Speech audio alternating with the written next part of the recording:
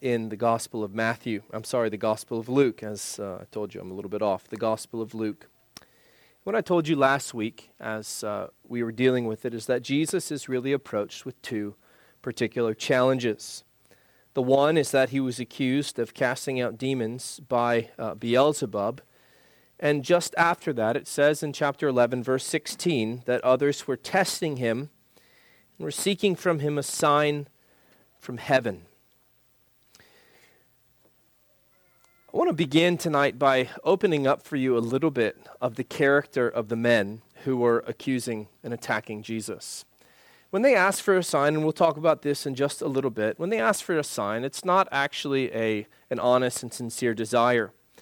But if you turn to the Gospel of John or just listen a little bit, there are a few passages that actually shows us something of a cross-section of the hearts of these Jews, the enemies of God's people and of God's Son, the Lord Jesus, in that day.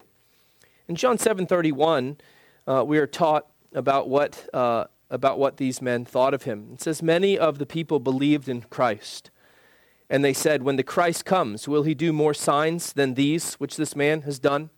And the response from that was that they would plot against him to put him to death.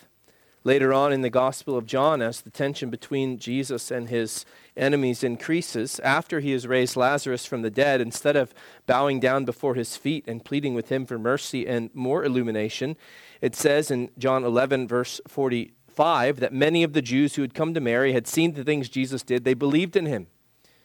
Verse 47 tells us that the chief priests and the Pharisees gathered a council, and they said, "What shall we do? For this man works many signs."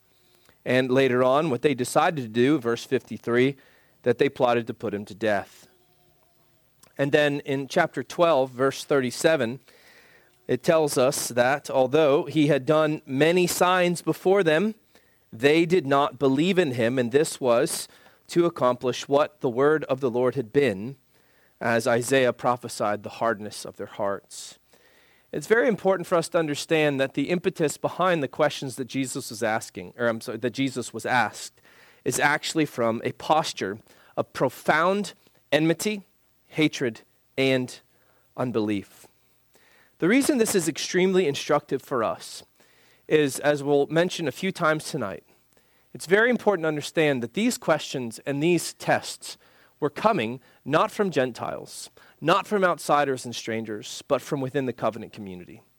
These were people who had, as we're going to see, the promises and the privileges of knowing who the true God was, and yet they hated the one who came to bear the light of God's glory to them.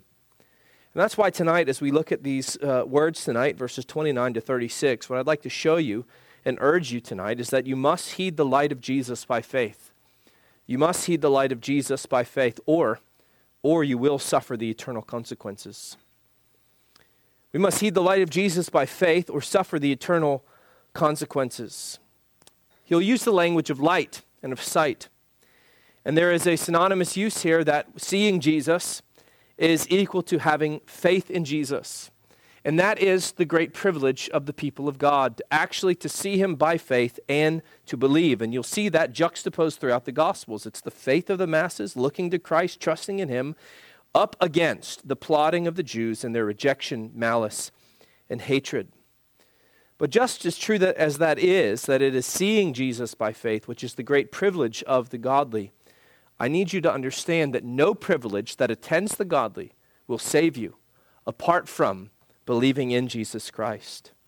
In fact, those privileges that you have will actually be used as evidence against you in the day of judgment if you do not use them well.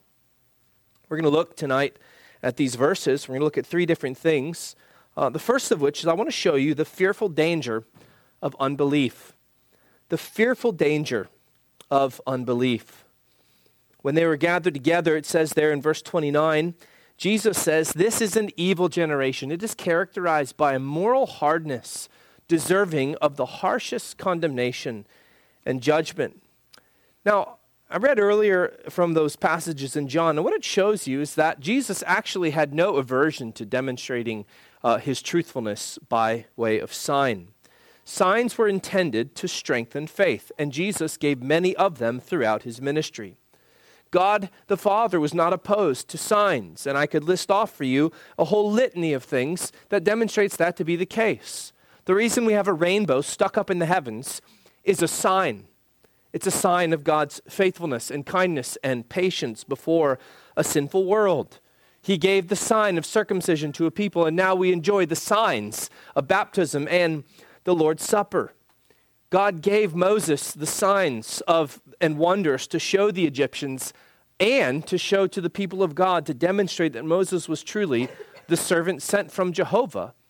And when Gideon asked, probably more than he should have, for more signs and confirmation of what God had said, God freely granted it to him. He even offered a sign to Ahaz, who Ahaz sanctimoniously rejected. So you need to understand, God has no inveterate opposition to showing signs, nor does his son, the Lord Jesus Christ. In fact, Jesus himself in his birth was a great sign to humanity, as the Lord told Mary through the angel, "This will be a sign to you. You will find a babe wrapped in swaddling cloths lying in a manger." That wasn't to Mary. That was actually to the Magi, the wise men. And so you have to understand, there's no principled objection to this. Jesus' entire ministry was attended by these signs and wonders. He healed the sick, he raised the dead, he fed the hungry. Earlier in the Gospel of Luke, chapter 7, verses 21 and 22, it says, "At that very hour he cured many infirmities, afflictions, and evil spirits. And to many blind he gave sight. And Jesus answered and said to them," and this is when John sent to him in doubt, saying, "Are you really the Messiah?" And Jesus sent them back, and he says, "Go tell John all the things that you have heard. The blind see, the lame walk, the lepers are cleansed, the dead hear, the deaf hear, the dead are raised, and the poor have the gospel preached to them." So you need to understand, Jesus is not averse to demonstrating the truthfulness of who he is and what he preached. But this is where we really need to think a little bit about what unbelief really is. Because the Jews are not here struggling with things. They're not struggling with trying to make sense of what Jesus is doing. They're not seeking to understand him in humility and in faith. No, actually what they're doing is they are actively opposing him, and their motive is pronounced in their unbelief. And what I want to do for a few minutes is open up for you what I've termed the pathology of unbelief. What is it about unbelief that actually would drive these enemies of Christ to such lengths and to such vehement opposition? I want you to see, first of all, that part of the nature, the dirty nature of unbelief is deception.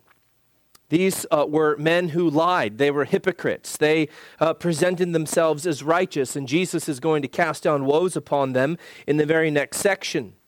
These were men who here and in other cases would feign interest. They would feign interest, although they did not need more evidence, nor did they sincerely want more evidence. What they wanted was another occasion to debate with Christ, to resist him, and to argue with him. And I want you to keep in mind tonight, as just as an aside by an application, that whether this is for yourself or whether it's for those with whom you may interact and be calling to believe in the gospel, it is very possible for someone to be both deceived and the deceiver at the same time. Someone who has been blinded by Satan and is then living out that lie practically. And that is actually a wide problem among humanity. And so a big part of the pathology of unbelief is the problem of deception. And this goes hand in hand with another aspect of unbelief that we need to be watchful against, and that is hard-heartedness. This is where the passage is intertwined with what we considered last week, because last week what we noticed is that there were men and women who could stare the God incarnate, deity, in the face and actually say that what he is doing is enabled by the very power of Satan. There's a fearful kind of hard-heartedness here where they could see the mighty works of God. This is why Jesus would say later on when in the parable of Lazarus and the rich man, he wanted someone to come back from the dead to tell his brothers. He says, if you don't listen to Moses, if you don't listen to the prophets, even if one comes back from the dead, you're not going to believe. Hard-heartedness is a fearful problem and a great motivator of unbelief. And that leads to the third aspect of the pathology of unbelief that I would warn you about tonight. And that is not merely deception or hard-heartedness, but willful disobedience.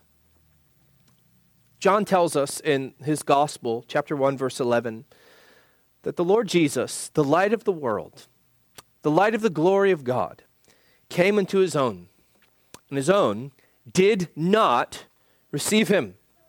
We could strengthen that by saying that his own absolutely refused to bow the knee to the one who had been promised to them and who came to them. And what aggravates this great sin is what Paul writes out even as he grieves in agony over the horrific plight of his kinsman Israel according to the flesh. He says, these Israelites were the ones to whom pertain adoption, glory, covenants, giving of the law, the service of God, promises, of whom are the fathers and from whom according to the flesh Christ came. There are many, many, many privileges in the face of which the Jews harden their hearts. And this is where I would warn us all tonight, and I exhort all of you, especially you covenant children, as you grow up in the church, as you grow up hearing the good things of God around your family table, in your homes, as you learn to pray, as you learn your catechism, you need to understand and be mindful of this. It is possible to cultivate and maintain a fearfully hard heart right smack dab in the middle of God's promised blessings. And I simply could say, this ought not to be. These things ought not to be so. God, we've looked at this morning, is so willing to receive sinners in repentance. And I would urge you not to respond to the great things of Christ with unbelief, with hard-heartedness, but to respond in humility. There's a fearful danger of unbelief. We've looked at its pathology, but I simply want to show you finally on this first part what Jesus' answer to this unbelief is. He knew that because of these things at work in the soul of man, remember he says that in John 2 and 3, he knew it was in man, that's why he didn't commit himself to man. But he knew that no amount of evidence, no amount of wonders performed will convince dead men. What actually needs to happen is not wonderful things outside the soul, but in the soul to call people from death to life. And so Jesus actually responds by simply saying this, I'm not going to kowtow to the demands of an unbelieving, hard-hearted people. You're going to have one sign. You're going to have one great demonstration about what I say, that it is true, and that is the sign, he says, of Jonah. Now, Matthew will flesh this out a lot more in Matthew chapter 12. You can go read what he says about it. Luke is a bit more concise. But Jesus simply says this, they will receive nothing except the sign of Jonah the prophet, for as Jonah became a sign to the Ninevites, so also the Son of Man will be to this generation. Now, the sign of Jonah, as we learn from Matthew 12, is actually, I think, a two-part sign. It's a two-part sign. The two-part sign is, it is the fact of the resurrection and then also the preaching of repentance. Let's look at both parts of this. The fact of the resurrection, Jesus is here likening himself to Jonah, not in every particular. He is not in every sense exactly like Jonah, but in a general scope. Jonah was a man who spent 3 days and 3 nights in the belly of the whale. He went down, and if you read in Jonah chapter 2, you see, he says, he likens it to being down into the bottom of the grave in Sheol. Well, Jonah was given up for dead by those who cast him into his demise. And those who witnessed that alleged demise never expected to see him again. But when he was spewed up on the land, he actually, we could say, as it were, received life again from the dead. Now, some people actually believe Jonah died and God resurrected him. I don't think the Bible teaches us that. But there is an analogy here. Jesus himself was cast into the sea of judgment and actually died. And all who saw him assumed that they would never see him again. All assumed they would never hear his voice again, until he rose triumphant on the third day, not spewed out by a whale, but victorious over death, having taken up his own life again, which was his authority to do. And that was the great sign to all those people to whom he spoke. One takeaway here, friends, is you need to listen to people who've been raised from the dead. You need to listen. Jesus has been raised from the dead. And you know, this is again how hard-hearted these Jews were, because you remember what they did to another man that Jesus raised from the dead, Lazarus? You remember what they tried to do? They wanted to kill him because they wanted to put away the evidence of the glory of God. Jesus' answer to the unbelief is the very fact and reality of the resurrection. But it is attended by the powerful preaching of repentance. This is the other aspect about the sign of Jonah, that Jonah went about preaching. Jonah, one who, as it were, came from death to life, rose again to preach the very words of life. And this is what Jesus went about doing in his entire ministry. You need to understand as we look at these words tonight that this is all that Jesus will give to that generation, all he did give to them in their demand for a sign. But let me tell you, it's actually far more than any generation has ever actually deserved. The fact of God's glory in the resurrection of Jesus Christ, the powerful message of repentance, you need to grasp tonight that this is the great crux and dividing line of all humanity. How you respond to the event of the resurrection that is taught to us by the infallible and glorious Word of God, prophesied throughout the entirety of the Old Covenant, and yet brought to glorious fruition in the reality of the incarnation, in his death, and in his resurrection. This is the dividing line. It does not matter who you are, where you've come from, what your name is, what your privileges are or have been. This is the great sign to which you must take heed. Jesus has come back from the dead, preaching a gospel of life. And what you do with that has eternal consequences. And this is why Jesus seamlessly and immediately turns to the realities of judgment. Look at the text, verses 31 and 32. He calls forth two key witnesses, or one key witness and then a group of key witnesses. The Queen of the South, perhaps more well known to us as the Queen of Sheba, and the Ninevites, of whom we have just read. Now, just to familiarize you a little bit more so that you can follow along with what I'm about to say, I'll just read to you a few verses from 1 Kings chapter 10. In 1 Kings 10, we have the account of this Queen of the South who comes and seeks out not Jesus, but one who prefigured Jesus in his exaltation, that is King Solomon. I want you to pay attention to how the writer describes her. When the Queen of Sheba heard of the fame of Solomon concerning the name of Jehovah, she came to test him with hard questions. Not like the Jews were testing Jesus, but in humble faith. She came to Jerusalem with a great retinue, with camels and spices and much gold, precious stones. And when she came to Solomon, she spoke with him about all that was within her heart. And Solomon answered all her questions. There was nothing so difficult for the king that he could not explain it to her. And when the Queen of Sheba had seen all the wisdom of Solomon, the house that he had built, the food on his table, and all these other things, it says that there was no more spirit left in her. Now, I want you to understand that Jesus turns to discuss this coming judgment. I want you to see three things about the awful reality of judgment. This is the second thing we're going to look at. We've looked at the fearful danger of unbelief, and then now the awful reality of judgment. One of the awful aspects of that great day of judgment is that great day of judgment will have a grand indictment. Now, if you're at all familiar with current events, all of us understand what this word indictment means. Well, maybe you don't. Do you know what an indictment is? An indictment is a formal written document that outlines charges that might be prosecuted in court. An indictment serves two great purposes. It sets down what the charges actually are, and it is the basis upon which prosecution will advance its case. And in human jurisprudence, what it also allows is for the accused to mount a defense. The Bible provides graphic imagery of the grand indictment that will be set down at the day of judgment. When Jesus returns, the Bible teaches us that the books will be opened. Those books, the record of the works of man, shall be opened. And however it will look, we're not going to be pressed for time on that great day. However it will work out, person after person after person will be brought forth, will be indicted, and the charges will be read. And in this case, Luke 11, 32 and 33, we could imagine Jesus, the great judge, turning to case number 11-31-32, calling these who are so guilty of vile and hard-hearted unbelief. And what he's going to do, just as any just judge would do, is allow then for the testimony of witnesses. That great day will have a great indictment, but it will also have something like a grand jury.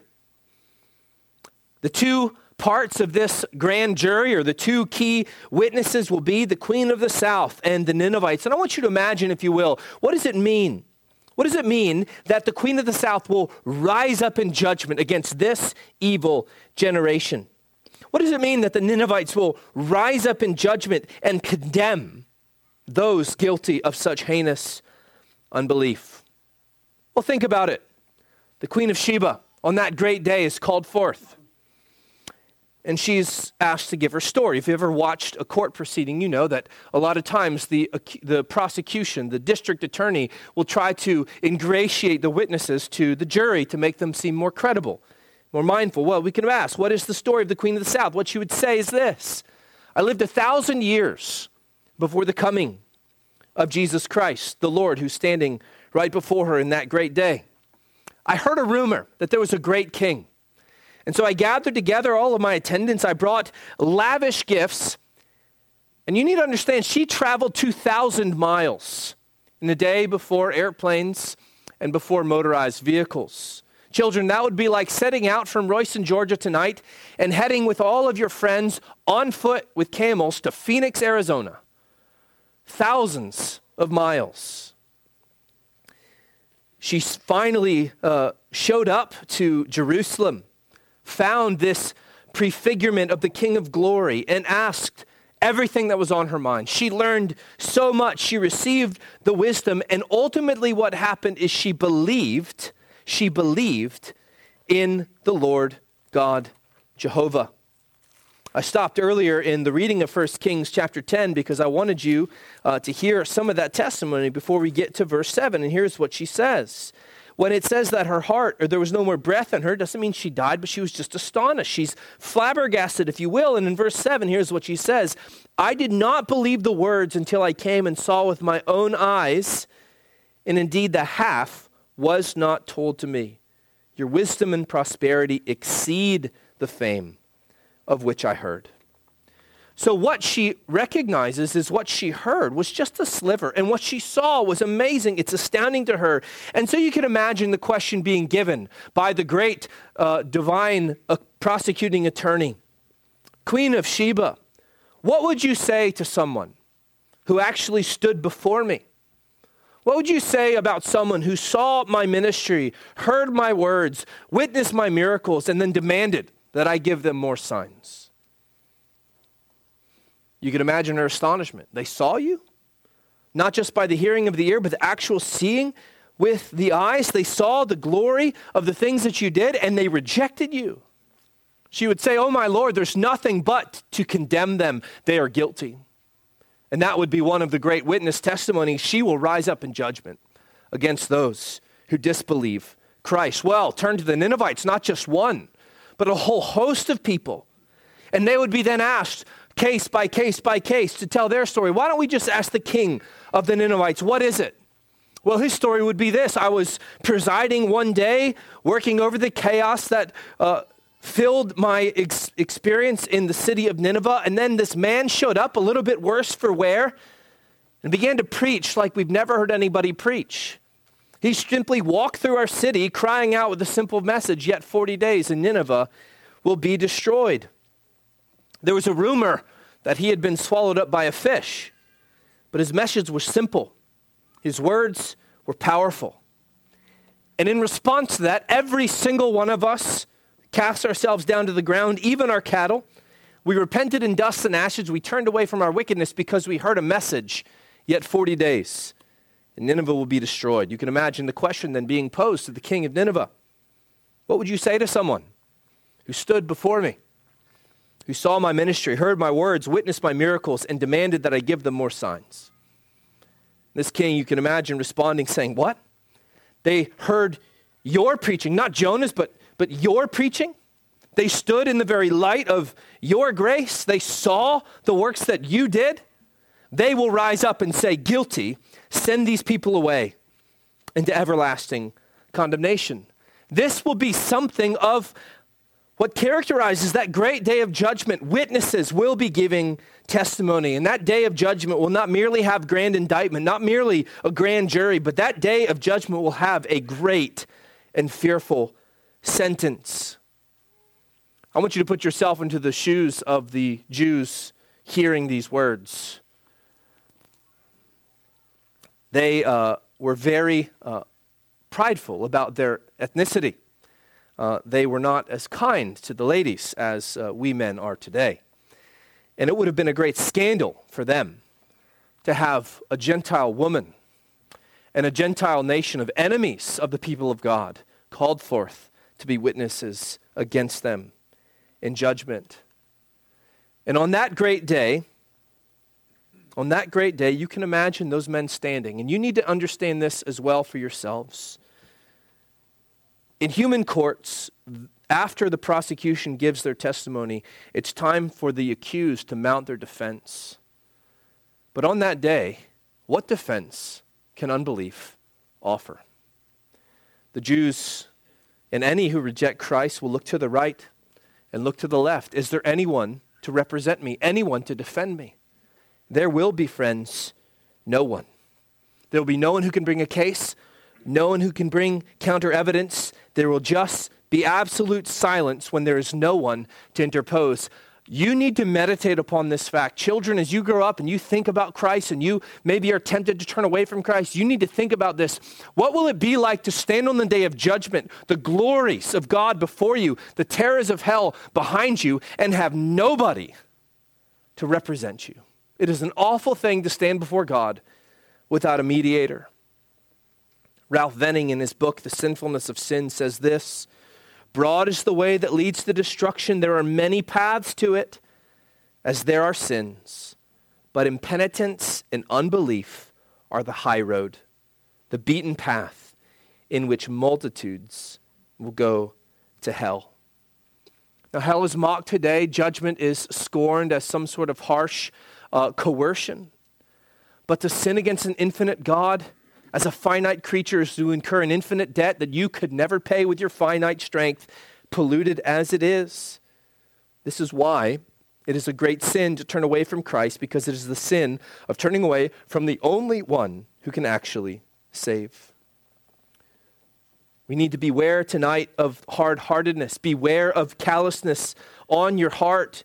It will grow. It will increase. It will desensitize your soul. And will make the ground under your feet more and more slippery as you would slide headlong into everlasting destruction. And one of the things the Bible is very clear about is on that great day, there will not be a single tear of remorse shed among the saints. It's hard for us to imagine that now, isn't it? It's hard for us to imagine looking at someone being cast in everlasting condemnation and not recoiling in horror. But what does the Bible say? Psalm 149. Let the high praises of God be in their mouth and a two-edged sword in their hand to execute vengeance on the nations and punishments on the people. A more advanced and developed picture of what will look like on that great day. Revelation 19, 2 and 3, for the testimony is this: true and righteous are his judgments, because he has judged the great harlot who corrupted the earth with her fornication. He has avenged on her the blood of his servants shed by her. And again they said, that is the saints, hallelujah, her smoke rises up forever and ever. There is a great sentence of condemnation that will fall upon those who reject Jesus Christ. And far from it being an occasion of weeping then for the saints, it will actually be an occasion for holy, solemn rejoicing and worship. What I would press you to do tonight is just be sure, as you look to Jesus Christ by faith, that you're standing with the multitudes of the triumphant on that day, and not those cast into everlasting darkness. Jesus turns from this striking, heavy, weighty reality and calls people to the light. The last thing I want to show you tonight very briefly is the absolute necessity of spiritual sight, also known as saving faith. Jesus here very simply lays out something that is clear. He simply says we need to heed the light. Now, the way Jesus presents this here, this is actually not a classically evangelistic text, although it is surely an evangelical text. And what I mean by that is he's not here really talking so much on how do we shine the light of our witness before unbelievers, but he's calling each one of you, how do you need to respond to the light as it shines out from Jesus Christ? No one, when he has lit a lamp, puts it in a secret place or under the basket, but on a lampstand. What he's saying is, I have come to bring light to the world. He is the true light that shines in a dark place. The Bible is exceedingly clear about this. It would be so wrong for us to take Jesus Christ in the light of his glory and throw a covering over it, to turn away from it. And the way that people do that is by closing their eyes to him. One application here that you need to take with you tonight is we must let Jesus Christ and his illuminating glory shine on everything that we do. Last week I made an application. We must be very careful to avoid the sin of compartmentalized Christianity. We think that there's not a spiritual war over here and we can just do what we want over here. But no, if the light of the glory of Jesus pervades our lives, there is no compartmentalization. We will seek to do all for his glory and in light of his glory. He says here, heed the light, friends. But he also says you must be very certain of your sight. Now, God has blessed me with good eyes. I've never had to deal with eyeglasses. I've never had to deal with cataracts or anything less than 20/25 vision. But some of you know what it's like to have your vision clouded. Some of you know that when things don't quite work, it's not just something that affects your eyes. It affects everything about you.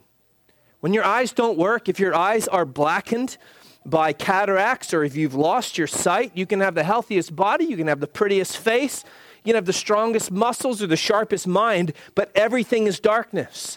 Everything is affected. This is what Jesus is saying. Your eyes are the window for your body, out of which everything is either light or dark. In the same way, faith is the eye of the soul. If you do not have faith in Jesus Christ, everything in you is absolutely and totally dark. What is Jesus urging the people to do here? What am I urging you to do tonight? I want to take the language of some older writers here who urge people on the basis of this passage to cultivate what they say is a single heart.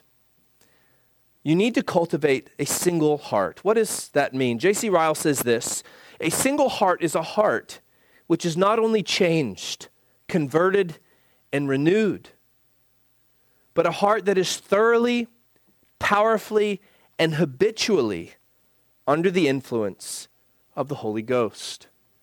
You need to cultivate in your life a heart that is thoroughly, powerfully, and habitually under the influence of the Holy Ghost. That is exercising the eye of your soul, constantly looking to the glory of Jesus Christ, constantly remembering his promises and remembering his words. And you know what will be the result of cultivating a simple or a single heart?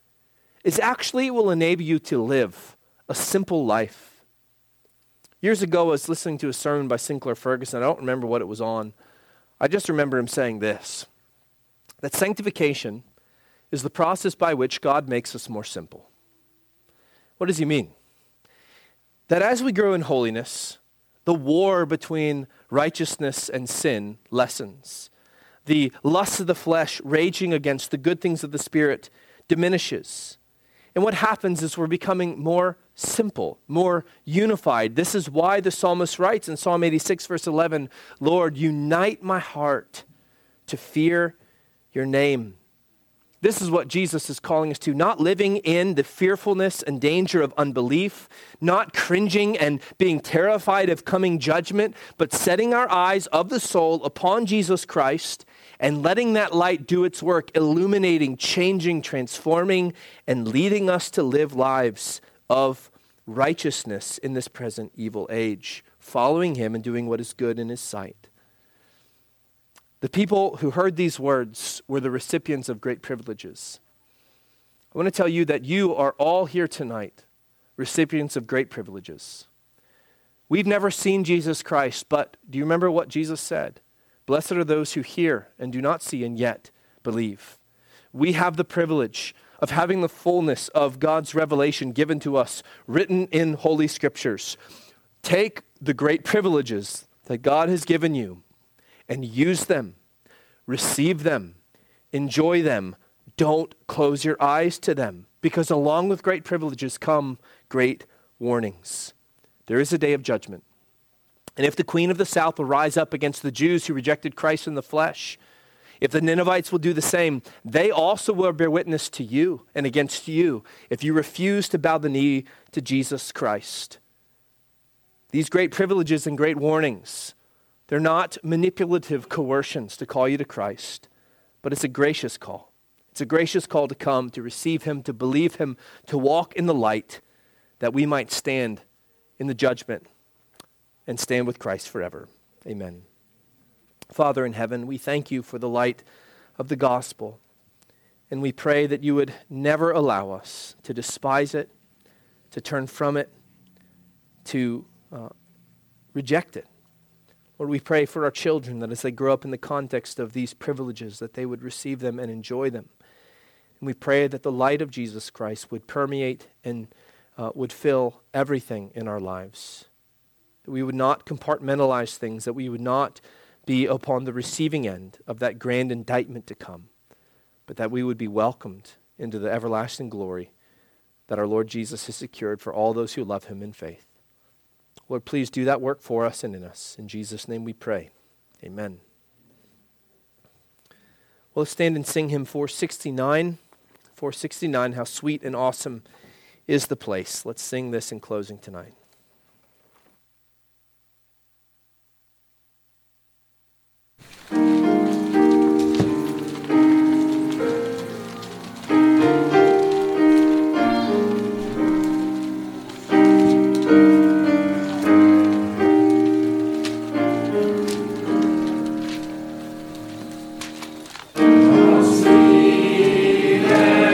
Awesome is the way.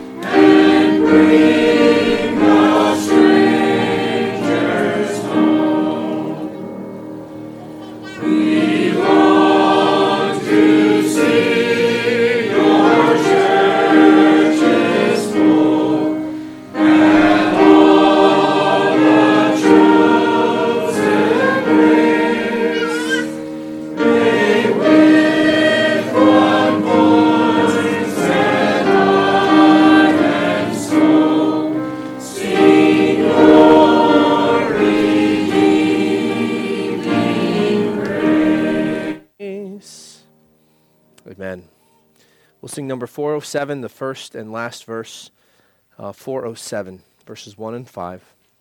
Look up and receive the blessing of the Lord as we go from here. The Lord bless you and keep you. The Lord make his face shine upon you and be gracious to you. The Lord lift up the light of his countenance upon you and give you his peace. Amen.